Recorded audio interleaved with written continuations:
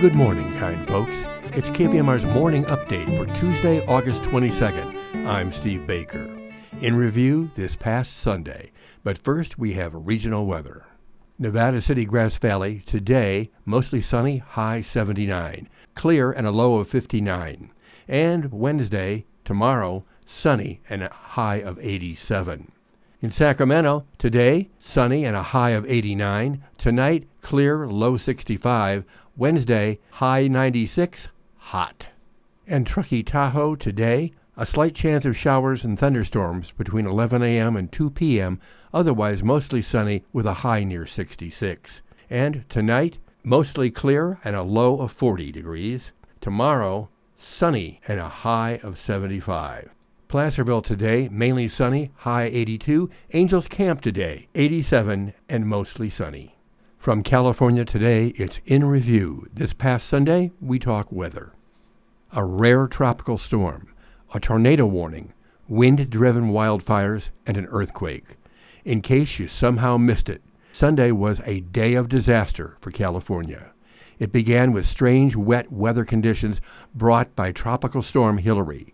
The storm made landfall around midday on the coast of Baja California in Mexico, setting off floods and mudslides as rain poured down in Southern California, especially in the mountain and desert areas that received the heaviest precipitation.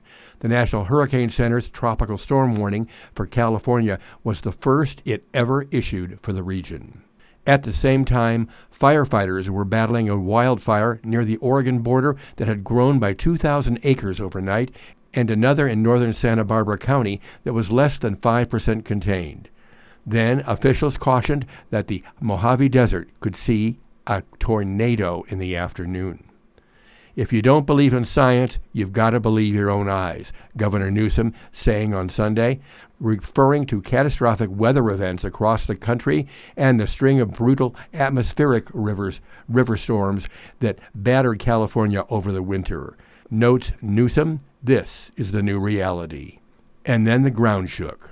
A 5.1 magnitude earthquake struck near Ojai.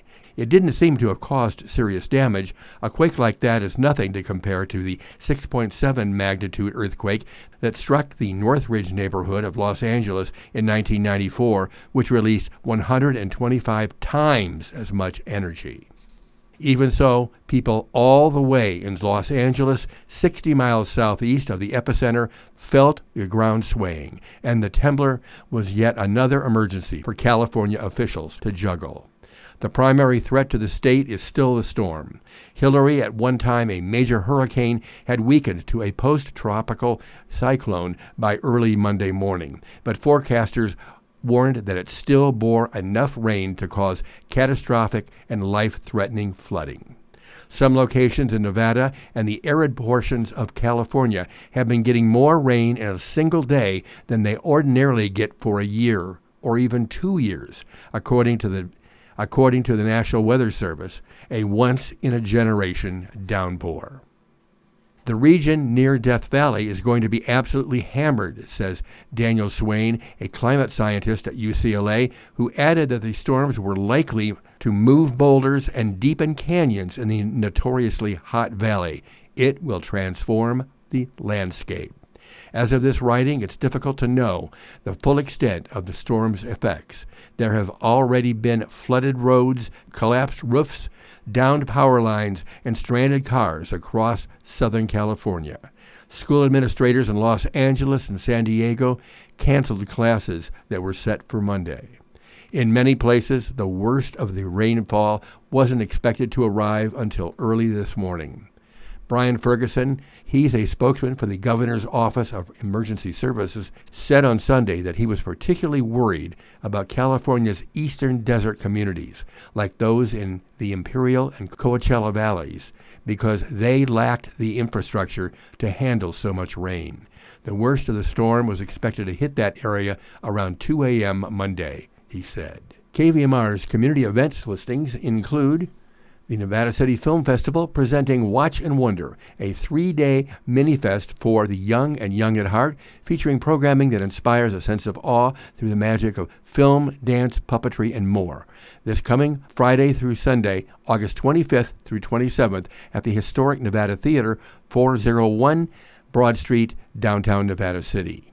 Friday, August 25th is Dance Magic, a day of song, movement, and celebration of nature. School groups are welcome. Saturday, August 26th, Swazzle Dazzles, a day of handmade crafts and the puppetry arts. And Sunday, August 27th, Rip Rap Scritch Scratch, a day of homemade music magic. And that evening at 7, the 1980s cult classic, The Last Unicorn, with surprise shorts, will be screened. Or you can access this factual information via kvmr.org, choose community events, and go to Watch and Wonder or Nevada City Film Festival listings for April 27th, 28th, 29th. And a pair of California news briefs. A man fatally shot a business owner on Friday in front of her clothing store in San Bernardino after a dispute over an LGBTQ pride flag being displayed at the store.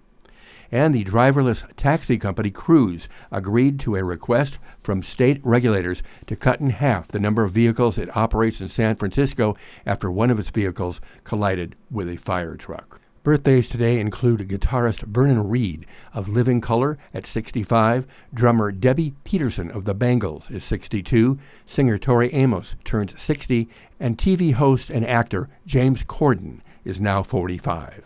And now we'll take you back to your Tuesday morning show with your hipster of a hopper host, Paul Emery.